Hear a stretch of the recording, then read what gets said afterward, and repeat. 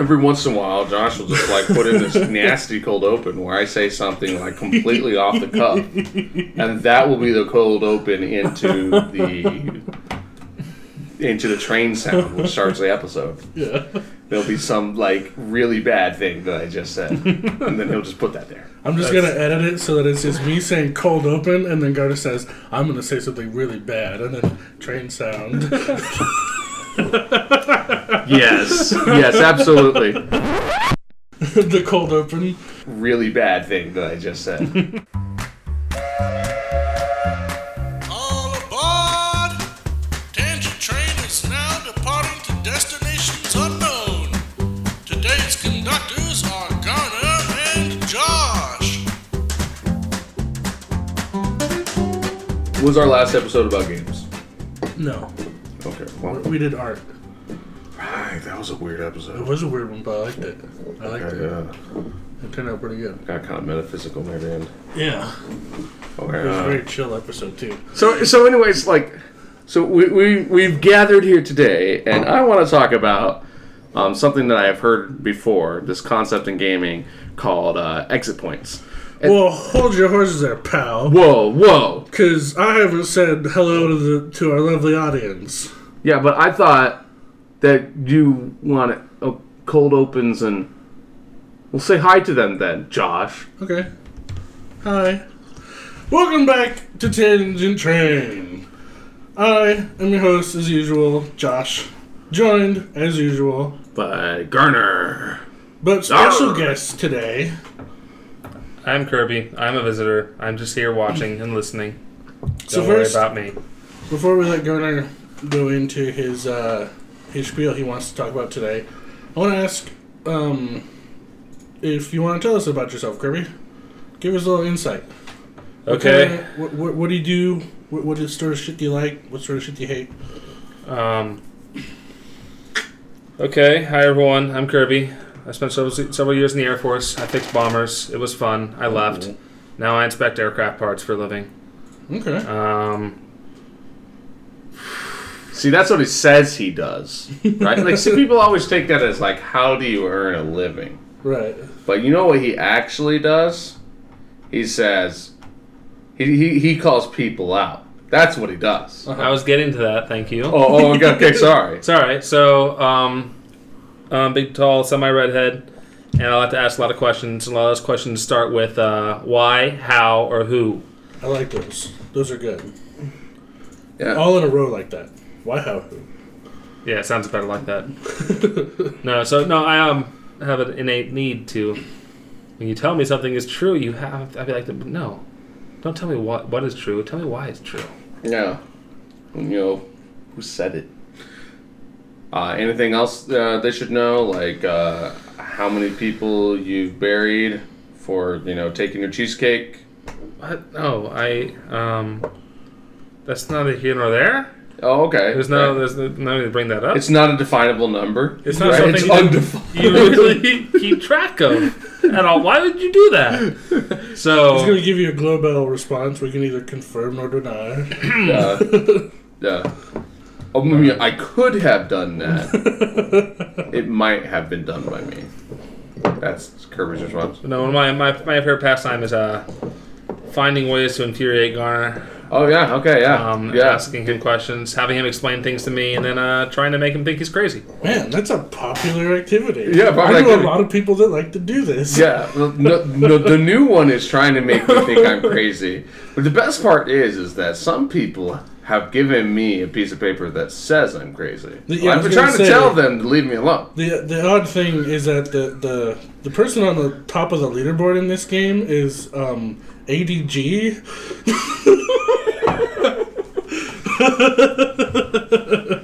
Yeah, nice. Mm-hmm. We haven't figured out who that is yet. Yeah, who's that guy? Fucking jerk. No, so you had a topic, Garner. Yeah, so my topic is it's about games, but I'm going to go farther than games. Oh, okay. Right, because somebody already talked about games. I got the idea from there's a really cool YouTube, and Mr. Man might do some post production here, add the Okay. link there is a show online, and if you're interested in game design, it's called Extra Credits. Oh, yes. And it's a really cool show. I'm sure we've brought him up before. Almost certainly. And one of the episodes is about exit points. And so I'm going to be springboarding off of their idea. Okay. They have a whole episode on it. I actually think it's like a year old now. It's not fresh or current. Would you consider it recommended viewing before this episode, or are you going to give a little... I'm going to talk about filler? it. I'm going to talk about it a little bit. I'm going to remind, just in case you don't have to rewatch it. But cool. But it is kind of fun to watch. The episode actually focuses on the ethics of gaming and making sure your player... it kind of gets into the whole Pavlov thing. Actually, Extra Credits talks about Pavlov quite a bit and how gaming can be addictive and how game designers do things to make it addictive. Yeah. One of the ways you do it is by making it hard to stop playing, right? And Exit Points is about that idea. So when you play a game, it's not uncommon that a game will not let you in the game wherever you want and keep your progress. Or do it in a way that doesn't feel like janky or unsatisfying to do it in. So in like old RPGs like Final Fantasy or whatever, you'd see this. They'd literally have save points. Oh, yeah. You could only save at certain places. And sometimes it'd be a while before you got to your save point. You literally just be like brimming with anticipation to get to your next point. Yeah. Your save point was literally your exit point.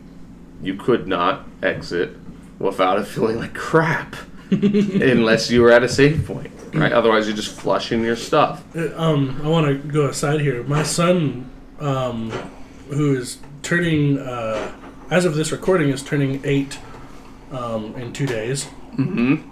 And he's been playing the latest Pokemon game, Pokemon Sun, while I've been playing Pokemon Moon so that we could trade and then battle each other. Right. And that game still uses saves.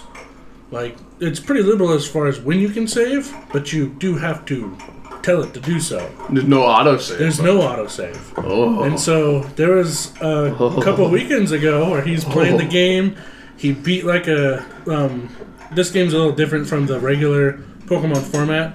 So he beat the equivalent of a gym leader. Mm-hmm. And then ran out of battery. And lost probably 3 hours of play. Which included like a couple evolutions too that he was really happy about. He came into my room just in tears. I was like, oh yes, this gaming lesson. We've all been here. That's the last time we made that mistake. Save early, save often in multiple different slots. Know where your charger is. Oh man. Gosh. You know what? Like, we just read this book about what had the mirror neurons in it. Yeah. My mirror neurons right now are firing. My body's... My heart. Yeah, your heart. You're like, whoa, oh, no, stop. Oh, God. Yeah. All right, so, that's horrible. It's pretty bad. It's interesting because, like, the exit point in that game could be, in a way, like, whenever you want. Well, what's interesting about this, right, is, like, he has to, like, pick up the pieces. Oh, yeah. Yeah. Yeah. So there's this other thing about exit points where, so like in games, there's often this feeling of like you didn't achieve something or you didn't make a certain amount of progress. You see this with kids a lot. They're just like, well, just let me finish putting a few more blocks on my golden phallus, right? And you're like, what? But like I'm building something in Minecraft, Dad. I'm almost done. Just let me finish. And that's that feeling right there, that statement. I'm almost done. Just let me do it. Right? And it's interesting because you could actually just like save and exit in Minecraft. Mm-hmm. But it actually kind of feels bad to do that. That feeling. Have you ever experienced that? Oh, sure. Yeah, I'm in the middle of something. I don't want to stop. Yeah, you're in the middle of the thing and you don't want to stop now. Well, some games and some activities, and I started to think a lot of activities are actually designed so that you are perpetually in the middle of something. Yeah, it's this I want to say procedural goals, but I don't think that's right. It's more like sequential goal making. Yeah. Where like you have to achieve something so that you can go achieve something so that you can go achieve something. Mm-hmm. You know, and in Minecraft it's like, you know, at the very beginning a lot of it's coming in very quickly, these senses of achievement, like even in the game's achievement system they come very quickly, like, oh, you go punch a tree and get some wood. I got wood. And then you open up your inventory. Oh my goodness, I opened my inventory. And these are little achievements in the game. It's really dumb. Note is that it was still compelling before it told you that these things were special. Right. I remember playing beta, but it still felt good. At its core, it feels good to be like, oh, I figured out how to make a pickaxe, and then, oh, I made a better pickaxe, and now I can go get different materials. Right. And what are you going to use those different materials for? To go get better tools to get different materials. Right, so it's feedback loop, right? Yeah, but this sort of procession of progression. Nope, I don't like that term either. Anyway, this form of progression starts to like really hit that satisfactory button, you know, and releases those dopamines and makes you feel good. Yeah. And makes you want to go push the button more. No, wait, we covered this. Dopamine doesn't make you feel good. It gives you an expectation of feeling good. Right. Yeah. Oh, no. I remembered some things. Yes. Like, well, you know, like, I kind of like, because, you know, you can, and the point is, and the reason why that's critical is you could find yourself continuously doing a thing even though you wanted to quit hours ago. Just one more block, damn it. And it'll finally feel good, but you never do. But you don't. You just never. It's always the next hit, man. I just need that next hit. I just need one more gold block, and then I'll go to bed. Really. Right. And so my feeling on exit points, what's really interesting to me is how often now I see it. Not just in games, right? Like that some games like have levels or stages, and things like that. But also which games don't, right? Mm-hmm. Or when they do it, they're like, yeah, really, you can leave. You brought up Stardew Valley. Oh yeah, but Stardew Valley is like, well, you finished today. Go ahead and save and quit. But the game completely runs off of the day you're on. Everything you're going to do that day is almost certainly a consequence of all the stuff you did yesterday. Yeah, like the biggest constraints on your progress are two stats in the game, which is basically the time of day and the your energy bar. And so you're constantly having to manage and balance those two things with all the other shit you want to get done. Mm-hmm. And so inevitably you have to be like, I'm just fucking out of energy. I have to go to bed. Which means you didn't achieve the thing you wanted to today. You'll have to do it tomorrow. But that also means that you're probably going to start something else tomorrow with all that extra time and energy you'll have. Yes. And you kind of keep ending up in where now you got more stuff and now you can do the thing and you've built anticipation for the thing. Yeah. And then you're going to do the thing, and doing that thing is built anticipation for the thing. And so it makes it so that even though the designer is ostensibly, this is Kirby's word. By the way, viewers, the word ostensibly is a word that Kirby made up. Yep. A long time ago. Fabricated in the one time he could time travel, he went and made up the word ostensibly. It was a pretty weird, choice of words. But the designer ostensibly, apparently but not actually, says you can leave. And you're like, I don't want to leave. April I remember April got that game, and I remember how hard she hit the game. Yeah. She put 127 hours in, and I think a week. Oh wow. It was insane. Wait. She barely slept. 127 hours? She barely slept. That's pretty hardcore. She just continuously played.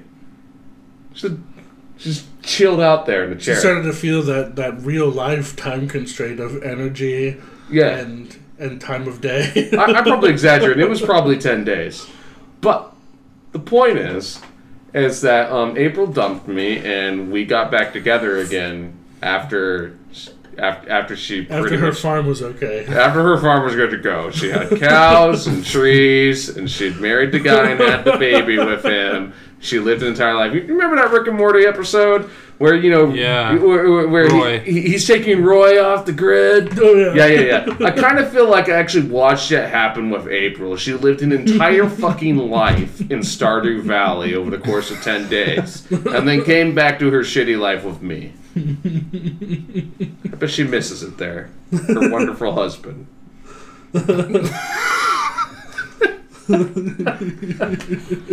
Hey, they added new shit that lets me do even more in that game with my husband.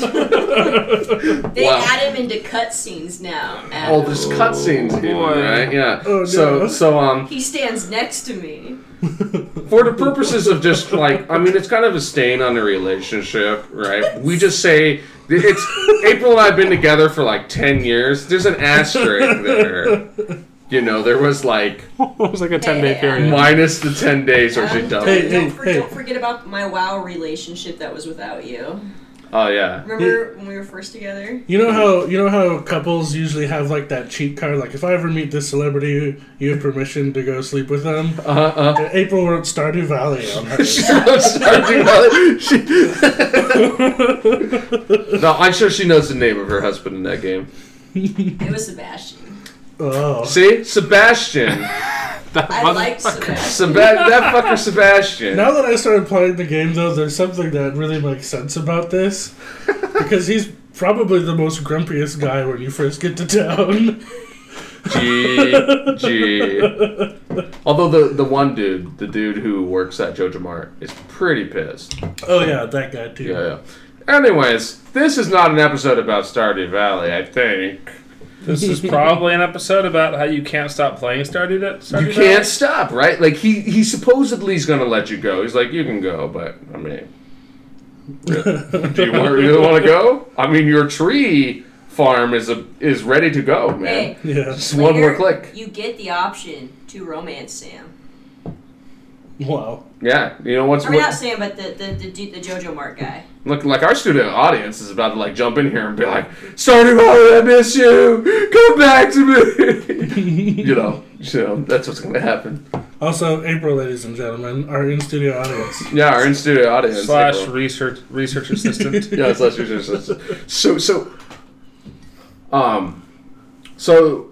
So we see it where sometimes they're being really cool. I kind of want to highlight Blizzard lately. Oh, yeah. Blizzard I feel like, is strangely cognizant that you might need to stop playing the game. Because it's not like their games aren't fucking good. They also have had a history of some people playing their games to death. Yeah, that might actually feel bad. Like, remember that time someone liked our game to the bitter end? Everyone's like, yeah, about that. One of the guys just, like, breaks down. Then the financial advisor's like, we did really good that quarter. You know what? This is funny because I have seen some Blizzard videos, and apparently the guys, like, drink beer on shift. Yeah. That's fantastic. Now I know why. To suppress their feelings. Every time it gets brought up, they, like, walk down the StarCraft hall, they're like...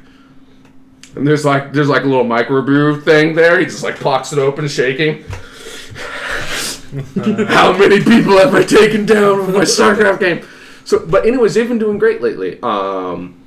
Except for at the same time, like their barrage. So I have two things to discuss about them. On one hand, the individual games are like Hearthstone. You play like 10, maybe 15 minutes. You finish the match. You're done. You can leave. Yeah. Except they give you a daily quest challenge. And, if you don't finish it, that within, if you don't finish one of them at least, especially if you built up a backlog, because you can only have like 3 quests at a time, then you are losing something. And it triggers our loss aversion. It triggers our loss aversion because we're not going to get the coins. So then what happens? You're like, well, I guess... I just need to get 4 more wins to finish the quest. So on one hand, they're like, You just finished the game 12 minutes. Get out of here, man. But on the other hand, they're like, actually.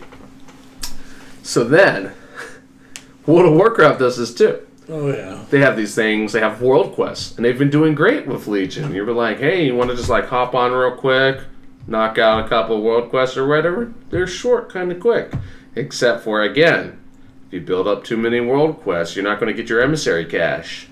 And then, or you get a daily dungeon reward, and you get a daily PvP battleground win reward. And there's so many arena reward. And some people open up World of Warcraft, and they got to do every single one of them every day like it's their damn chores. Yeah. Now, on an MMO, everyone knows this is how they are. But I'm saying it's creeping out. It's bleeding out here. You play Overwatch, and they're like, hey, want that first win of the day? And they're like, but by the way, we have, if you go and get 9 wins on our arcade mode this week, we'll give you 3 boxes every 3 wins. But it resets at the end of the week, so don't stop. Right. Can't stop. Right? They do this in Heroes of the Storm. Uh-huh. You can only have 3 quests in at a time. A lot of them say you must win. You end up trying... the game is relatively short. You can finish in 20 minutes or less. Oh, yeah. Technically, you could have achieved a thing and then quit. But you might end up not finishing your quest if you did that. I could go... I could just continue, right? Yeah. Like, I actually think Diablo might actually be their most ethical game. Right? Like, of all things, right? Except for it's a game that is literally built on an addictive loot simulator that is borderline gambling. The game. But at least in Diablo, they're like, you can leave, man. You've been in the casino for 7 hours, but I guess you can go.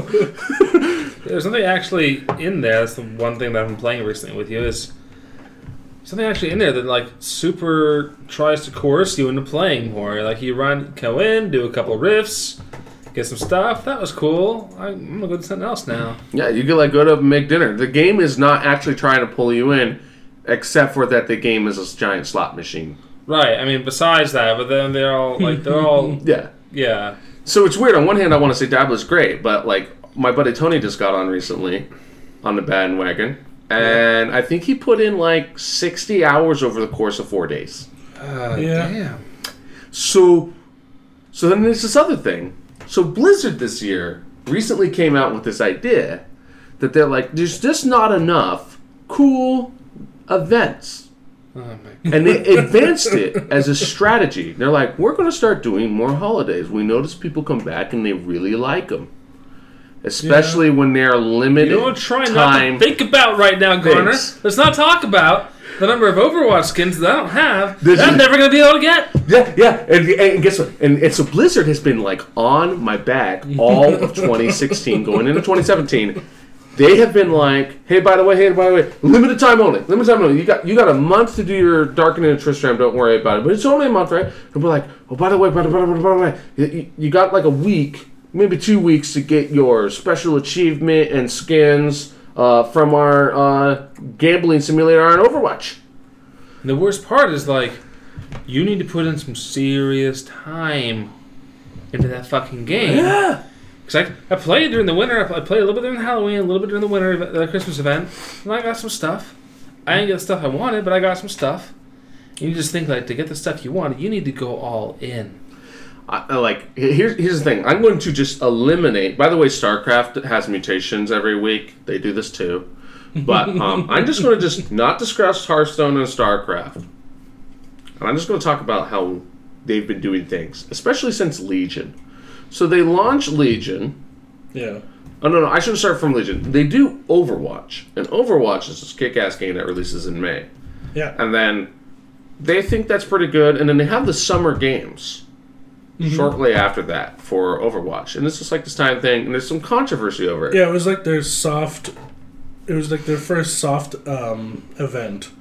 I felt it was very much like testing the waters on how they wanted to do stuff with a holiday-esque theme that wasn't super serial, you know? So what was weird is The players both simultaneously absolutely loved it because there was a surge in player numbers because there's a massive dip after the game released. Yeah. But also railed against how you couldn't use your coin or some business. Yeah. So then some time passes and Legion comes out. A bunch of people come back for World of Warcraft. They play Legion and they encounter for the first time their World Quest system, which is suspiciously like the bounty system in Diablo. And just to pick on Diablo a little bit, Diablo does get a little mean on its exit point. If you start one bounty, you want to finish the other 4 bounties for that act. And if you disconnect from the game, you lose all your progress. And you can't get it back. Okay. So Diablo does do that. Okay, but in a given act. You need to finish an act. You need to finish the act, right? But the turnaround time on finishing an act is 15, 20 minutes. Especially if you got friends. It's not bad. It's like 5 or 10 minutes. You got a couple friends. You can run through that stuff solo. So I do want to point out their exit points. Your iteration rate, it's about 15 minutes per unit. Weird. And I've already discussed how World of Warcraft's an MMO, and they just go completely crazy. And it already has a bunch of its limited time holiday events. It had a limited time holiday event that led to for its pre-release event. Shortly after that, they do a Halloween Overwatch event that had limited time skins, limited time special co-op mission that you can just simply not play anymore. It's just gone. Yeah.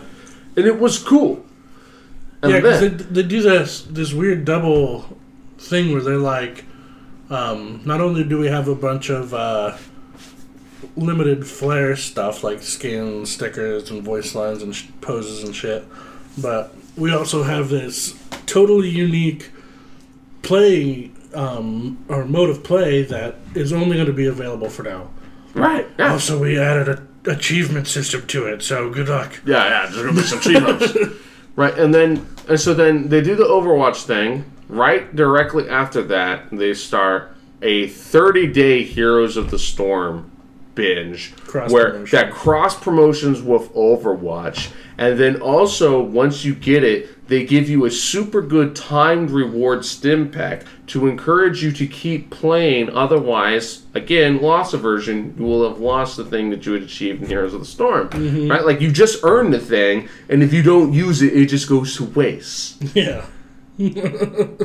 Astrocare, before you started playing again for the cross promotion, you didn't give a shit about playing the game. That's the point. That's sneaky as hell, right? So we did that. I did it, right? And did that, and then it leads into the Winter Wonderland event for Overwatch, which also had a special time snowball mode, and then it led into Diablo. Did Darkening of Tristram.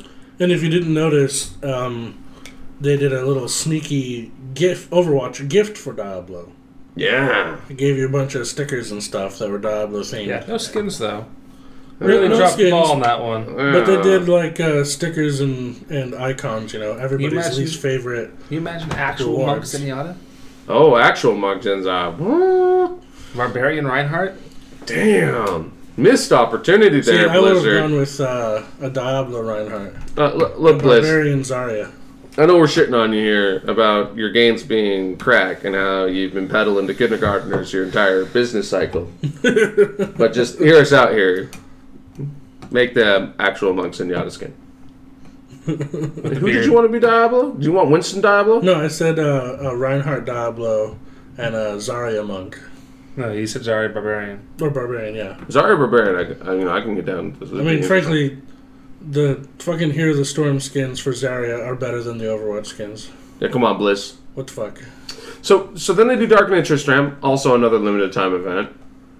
Along with the fact that they're like, by the way, if you haven't played in a while, we have this thing called Seasons, another limited time event. Yeah. And then they do another double whammy on a limited time event for the Chinese New Year for Overwatch.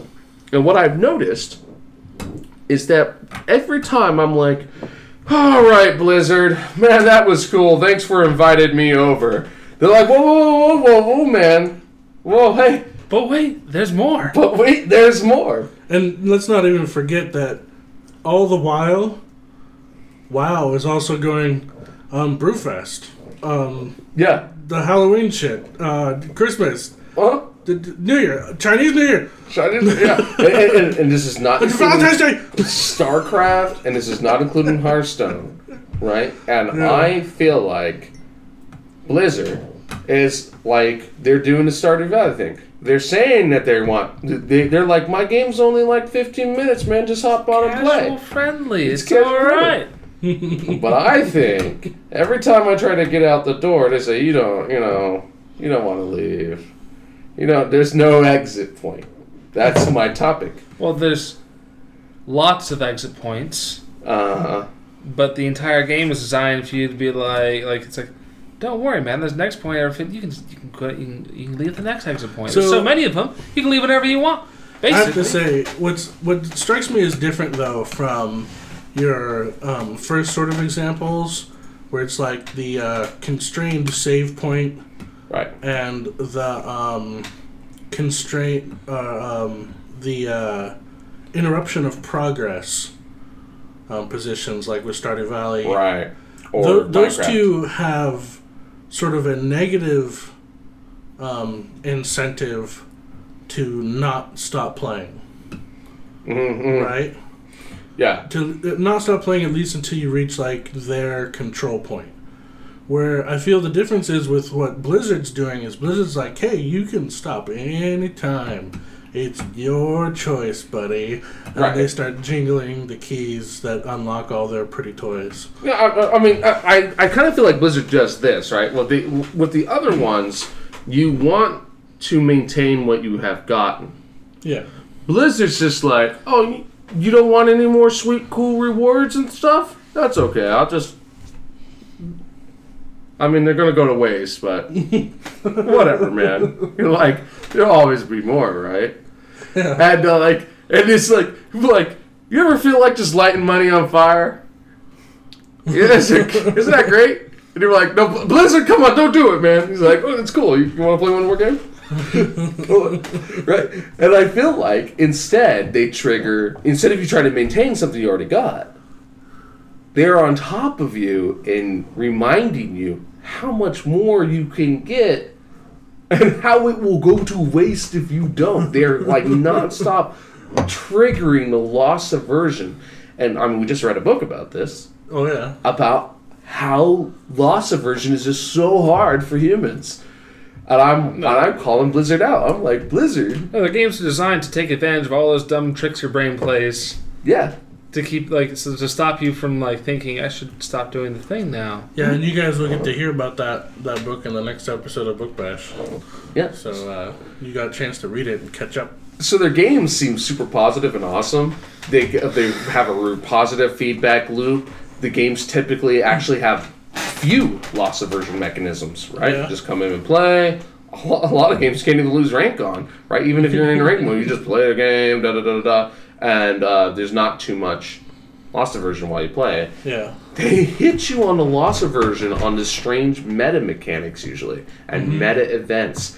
And they have stepped up a strategy, an entire business strategy, to constantly remind you that you are going to miss out.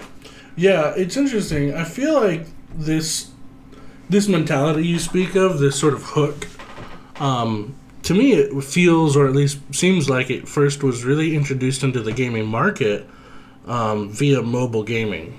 Yeah. Because mobile gaming, I've seen many a video and articles that relate mobile gaming to basically like gambling, and that it has these quick reward triggers that keep you wanting more, and that most of them are actually just flat out designed that way. And like the ones that are like free to play are the most insidious to this, because then they have that little pay boost for a boost button, so you can get a whole bunch done really quick if you just give them like $2, $3, $5, you know. Right. And then they can be like, double your progress today. Yeah, double your progress, right now. I guess compared to the mobile gaming industry, Blizzard's goddamn saints. Yeah, compared to that, highly ethical compared to people making cell phone games. Yeah, the difference is that Blizzard puts its money gates really up front and obvious, and then they actually make quality content. I would dare say compared to the majority of mobile games. Here's my thing. See, the mobile games, I feel like are trying to ruin you financially for their benefit. Yeah. But I feel like Blizzard has a different plan. They want your money. Yeah. But what they really want, they want something better than your money. They want all of your attention. But I want to say... Right? Before we go back to Blizzard real quick, there is a mobile game variant that has a different kind of endpoint we haven't talked about, which is the Endless Runner. The Endless Runner. Explain. So an Endless Runner game is like it sounds. You play as a character who wants to run as long as they can. But there's all these obstacles in your way, and usually something to collect on the way to encourage you to, risk obstacles. And as you play these games, the average model is that you're running, collecting the thing, and you will use that thing to give your character perks to make them a better runner or a longer survivor the next time you go. And so the end point is whenever you manage to fail, but by the game's design, the incentive is to go as long as you can. Pretty hard to stop. Right. I see what's happening here. Yeah, and so the idea is if you can run for a really long time, now you're getting really big rewards. The points are just flowing and streaming in that are going to give you better perks so that you can go farther next time. Oh, no, right? And then they set you up for anticipation. Uh-huh. They set you up for anticipation for the next go. So for our listeners, I don't know, Kalina, maybe you don't like video games as much as we do, right? I know you're listening. Or Lavager. Yeah. Gets gold. Yeah. So my thing here is that, so I pointed out Blizzard and their strategy because I really wanted to make sure that we had this concrete example of guys who used to maybe want you to spend time doing something else, right? And how they don't want you to do that anymore. Right. But now I'm starting to look around and I'm like, no, I think a lot of people are starting to do this. They don't want you out. It turns out it works pretty well. Yeah, like we were talking a while back about how Netflix is changing all the shows. So they're 20 episode, 50 episode seasons. And it feels like you can't stop. Well, what you mean is that the story content is moving from episodic to I forget what they call it, but serial, I think. Serial, yeah. Serial. From episodic to serial storytelling in television, and it's including formats in all genres. Yeah, I remember I was talking to April about this, and sometimes I watch Netflix with her on occasion. I usually watch a few shows with her a month, and all of the shows that look really interesting, they have something in common. They want me to watch 24 hours of content. Yeah. And if you watch even just a few episodes, it feels like you're just committed to watch them all. And how many times it was a big letdown that, I just didn't want to watch them all so much. Just for curiosity, maybe it's not because the show's bad. Maybe it's because Blizzard's got its hooks in me so goddamn bad. Right? Sorry, I'm already hooked to this other kind of crack. It's hard for me to maintain both addictions without dying. I can't watch other people play the Game of Thrones. I need to play Overwatch. That's right. So my challenge here is that I started seeing it in shows, right? I'm even starting to think about is this happening in books? Right? How many Harry Potters did there need to be? I don't know. Right. But that was 17 years ago, Garner. I know. Yeah. It was a long time ago, right? But my thought is I've noticed even fiction books People keep talking about this, how they're always trilogies now. Well, I think, just to go back real quick, I think Harry Potter was 7 books because J.K. Rowling wanted to do the educational length of Harry Potter. Mm-hmm. Each book was a year he was at school, and it basically started from a middle school position equivalent in England through high school, which is 7 years. But if you actually look at the books side by side, yeah, you'll notice something that by the time you get to the 4th book, it's 2 of the 1st book. Oh, yes. They get much longer. Yeah. And what I'm trying to say is that the quantity of books is not relevant to the page count, right? She eventually is like sucking you in. And she's not the only one. I'm not even sure Twilight needed a trilogy or to be written at all. But whatever. I'm starting to see that a lot of even fiction books are just trilogies, just almost for the sake of being trilogies. So it's the modern meta in book writing, yeah. Yeah. And so more and more, I find myself thinking about, like, is anyone willing to be like, man, didn't we have a good time? We'll see you around, dude. I'm like, no. No one does that. Once they get you to their party, their carnival, you're stuck there. Well, they don't all keep that going. Like, some books just keep going and going and going, and they just keep making new ones, and maybe they haven't finished releasing the newest one yet. You're hope to God the author doesn't die while he's writing it. Yeah. But not all of them are doing that. I'd say a trilogy is a pretty good place to be. I mean, Lord of the Rings did a trilogy. Well, I'm saying it's creeping. Like, it happened to the shows and it's happened to the games. We already know what the mobile game market's like. Yeah, but you want to be at trilogy. Yeah. So that's what you want to be. You don't want to be at A Song of Ice and Fire. Yeah. So, from my point of view, I think a trilogy is it seems like the old way. That's the good way. That's the, hey, here's a thing. Yeah. Here's more of the thing. Here's the conclusion to the thing. We're done now. So I think one of the big differences here is that,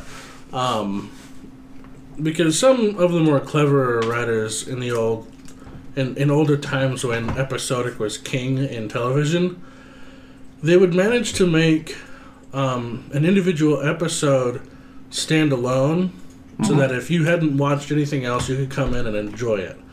But there was overarching follow-throughs that would carry the fans into a bigger picture. And I feel like that is probably the closest analogy we could get to, what Blizzard is doing, because it has these brief episodes of play that you could enjoy in a bite-sized if you're not very serious about it. Mm-hmm. And for the more serious fan, there's a very rewarding follow-through for doing it every day. Oh, you're saying that, see, because I have this different feeling, right? I feel like if I miss an episode of Star Trek, yeah, they weren't like, haha, we took the film roll out back and torched it. Whereas Blizzard loves loss aversion. They keep taking the thing away. But there are points, though. There are points, because, like, say, for example, Data's brother. Okay. So in Star Trek, Data has a brother that he finds out about at some point, who shows up about once a season. Yeah, he's very rare. And if you come in and find out there's beef and history there, you can still watch the episode and get along fine, but there is a dangling carrot that says, you don't really know. Mm-mm. I mean, actually, because I really love that story arc. My favorite part is that the writers, and by the way, that actor, I wish I kind of knew his name. Like, how he was able to do this is unbelievable to me. It would just seem so hard. I'm going to look it up because I love him too. This guy, when playing Data, he could not use a contraction. He could not say can't. He could not say you're. Brent Spiner, that's right. This guy, in order to properly play Data, Data's personality required zero contractions. Yeah. And then they actually hammered it home when they brought in his evil brother, who can. Yeah. And whenever I watched that, right, it always made it, like, every time, like, I watched this actor, it made it more entertaining to watch him, to see, like, how carefully he is every episode, even the episodes that are not him, because I'm always waiting for it to happen, and be like, did a contraction happen? Yeah. And if it did, I'm like, before the episode continues, I'm thinking to myself, the double's here. The double's here. Because he said, you're. Yeah. Right? He said, can't. Right? Yeah.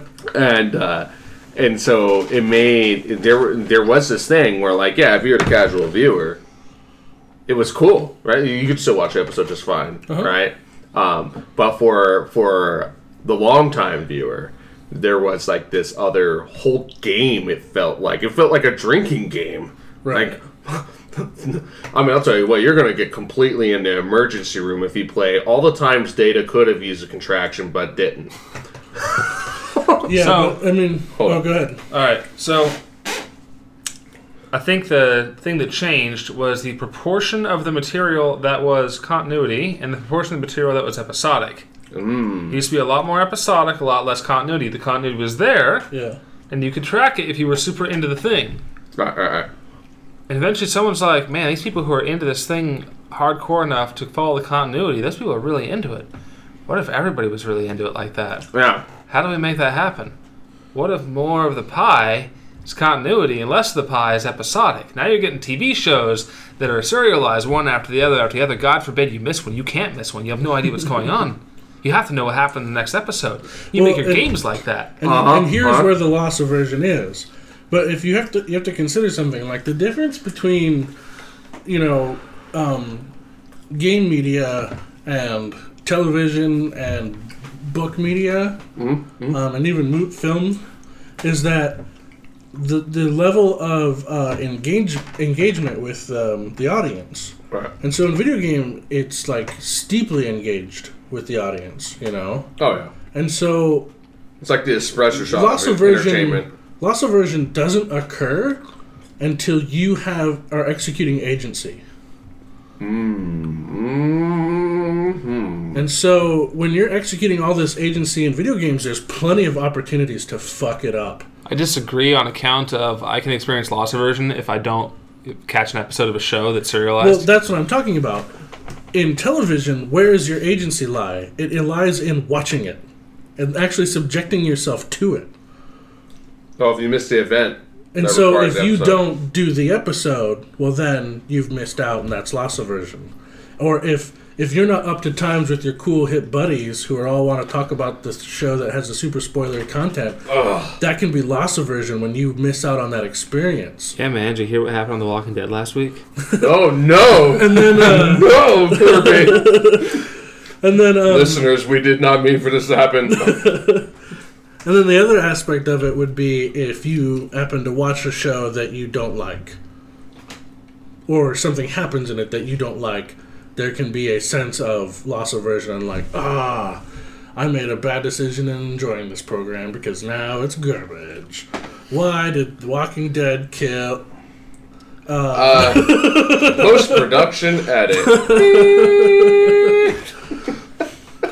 But yeah, no, I'm kidding. I have no idea what happens in that show because I know I wouldn't be able to explain it in words, but I see these things happening in my shows. And I'm like, nope. I'm very selective of the ones I get into. Yeah, there's a reason for this, right? Yeah. It's because he knows. He knows. What I find interesting, so I talked about the Minecraft phallus and like just one more brick, Dad.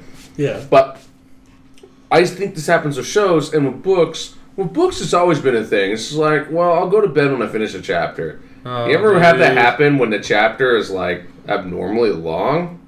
Or ends on a fucking cliffhanger. Or you're 16 or 15, you're reading Aragon for the first time. And this motherfucker writes this goddamn book where each chapter just kind of Go to the next chapter. This book is 600, 700 pages. Before you know it, it's 5:30 in the fucking morning. You got school. Mm-hmm. And so this has often been a thing with books, and it's been a source of contention for readers. But I noticed it more with like so Netflix. Supposedly, what's so cool about it is that you can just come back. And, there's no commercials. Da da da da da.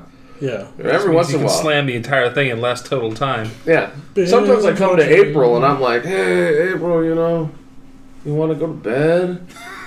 She's like, whoa. I got 17 minutes on this episode, and I want to finish it. All right? And it reminds me of the chapter. And it reminds me of just one more brick. Right. And the best part is when the episode finishes, the 17 minutes passes. Yeah. But she never comes. Right, and so the exit gate, the previous versions of an exit gate are far more substantial in these forms of media because the content kind of lingers. You don't have the satisfaction of completing an achievement if you don't finish the story arc, or whatever.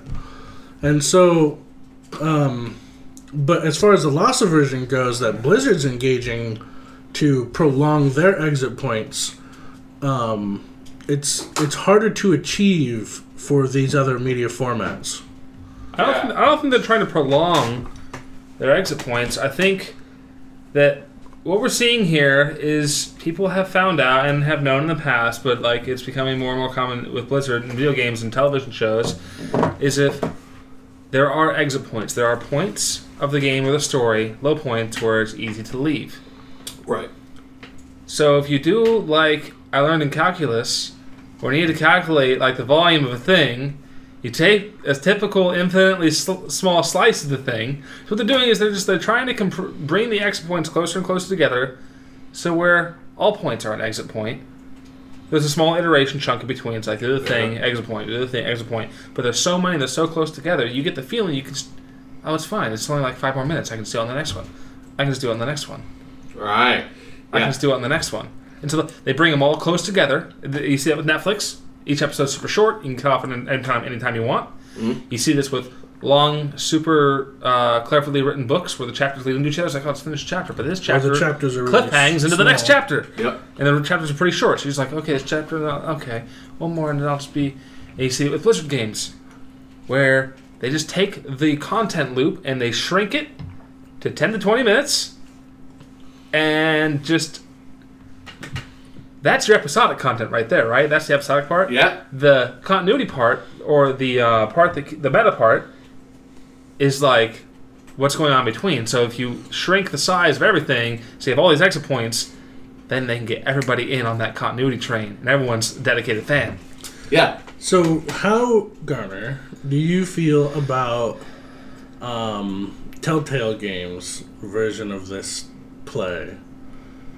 Because they literally release their games in episodes, often with chapters, and to provide these like fixed exit points. Yeah, it's actually really interesting. Like it's like the opposite of what everyone else is doing in a weird way. Right. They're just, they still are hitting the anticipation button really hard. Oh yeah. Right. The rat after a while is like, the lever won't budge. Right? But so in some ways they're letting you go, and I have to say what I do like about it is that they give me an opportunity to go do something else for a while. They're like, you can, it's like your buddy, he's like, I'll be back next month, right? Mm-hmm. And then he actually does show up. Right? He's not fucking around. But and so it feels much nicer. The thing though is that Telltale started increasing their production schedule. Yeah. And one might argue that maybe you don't want to do Batman. Yeah. And what's their other one they're doing? And like Game of Thrones at the same time. Oh yeah. Right? But maybe you don't want to do Batman and Game of Thrones and The Walking Dead. And what I've noticed is they'll make a new IP, they'll do a new one, and then start a new one of the old one at the same time. And it seems like they're building up a train. And I think there's someone at Telltale who is already planning what I like to call the drip feed of no exit points, which is what I think Blizzard's trying to do, is create a non-stop drip. They can just alternate the episodes. Oh, we just finished our episode of Batman. Boop. A week passes, 2 weeks passes. Oh, here's your episode of Walking Dead. I do want to bring up that I think it's important that there are distinct exit points. You can't just leave anytime you want. Yeah. Oh yeah. You need for this whole design, this scheme to work. You need to have them locked in for a very small amount of time at a time, but they do need to be locked in for a little while. They can't always just be able to go, okay, I'll leave now. It needs to be, you need to have that expectation of, I'll just leave. Yeah, you're in the almost future. out. Yeah. The thing is, it reminds me of a little bit, is it reminds me of the alcoholic or the smoker or the, the drug addict or whatever, or frankly the video game addict, that says, man, I can quit whenever I want. Yeah. And it's like, I can quit playing Overwatch whenever I want. I just choose not to. Right? And I can stop watching the shows anytime that I want. They're not controlling me. Just it happens to be 4 a.m. when I got work, right? and so I just keep thinking about how exit points. It's funny because the episode on Extra Credits came out quite a while back. Yeah. And back then, it didn't seem as poignant. It didn't quite stick with me as hard. Right, it didn't seem so, but now I'm looking back at it and I'm going, I'm thinking to myself, it's like, man, all the time I want out. So I'm curious, what was Extra Credits' position on the importance of exit points? Well, they said that it actually can be to your benefit to create extra exit points. They had two things. They said they already knew from the Pavlov side that it could be hard to get out of the casino. Yeah. And that you might actually unethically create it that way. Mm-hmm. But on the other hand, they tried to highlight all the benefits of exit points, like how it keeps your older gamers playing and things like that. Mm-hmm. But what I feel like they didn't completely cover is when they're highlighting these benefits of exit points, they weren't capturing how even those could be turned into mechanisms. Oh. Right? And I almost hope that James Portnow, the guy who writes the episodes for it, does like a 2.0 on exit points. Because at the time it just seemed like, it's really ethical to make sure people have time to leave and it keeps your older gamers involved and all that. Because one of the things they were trying to highlight is that, like, some people might not even pick up your game or read your book or watch your movie or watch your show if they feel like they can't commit themselves to do it. Maybe they don't got enough time. They don't got 30 minutes. They don't got 24 hours of binge into X-Files or whatever. Yeah. And, like, Kirby just talked about this. He's just like, he's got to be super selective about his shows. Mm-hmm. The gaming industry... And my games. And his games. Is going to face potentially the same issue where people are like cutting their umbilical cords. If it doesn't already. Yeah. They're going to have to cut their umbilical cords and people are going to have to start getting wary about, their next hit. I mean, I don't know how many times you and I, in talking about the upcoming titles, have said, like, well, just by the sake of my time right now, I should not be biting that game. Give it a click. Oh, there it goes. Yeah, like, and so we don't want to. We might put off a title we want because we just don't have the time right now, and we're invested in other things. And some of those are like these recurring, unending games. Yeah, I actually got into a big debate with Kirby here over about how I'm not. interested in playing Path of Exile. Right. Right? Because I just tend not to play a little bit of a game. Right. Yeah, I'm getting the feeling of that right now. Or I was getting the feeling of that. I understand now. Yeah. It turns out that you get your players start like budgeting, like getting selective about what they're going to play. It's like, no, I can't play that, but you'd like it. Well, I probably would, but I can't play that. I can't. Blizzard told me I can't come out to play Kirby. It's not my curfew. Well, what can you come out to play? Well, Blizzard says I can go out anytime I want, except now. And that, my friends, and even you, Kalina, here's what you got to be watching out for. Do they really want you to go? Or do they want to keep you there forever? Yeah, I think that pretty much covers it, though. Yeah, that's it. That's my scary story. I should have done this one on Halloween instead of like Creepy Rocks. I'll give it like a spooky title, like Get Out. Yeah. Just oh, now we have to record another episode because I had to save this one for the Halloween episode. That's not happening. Why is it only once a year? There's like 2 hours past my bedtime. Yeah. No. Alrighty. Well, thank you so much for joining us in this tangent train. That's fun. Yeah, thanks for coming, Kirby. It was good having you.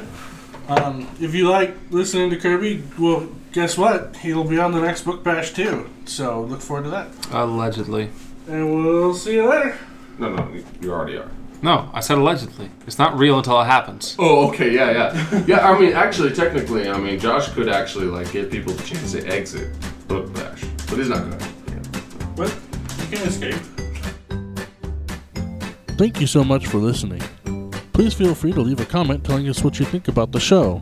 Or if you have a topic you want to hear us cover, you can tell us that too. Sound effects were provided by Rock Savage and Elijah Unick.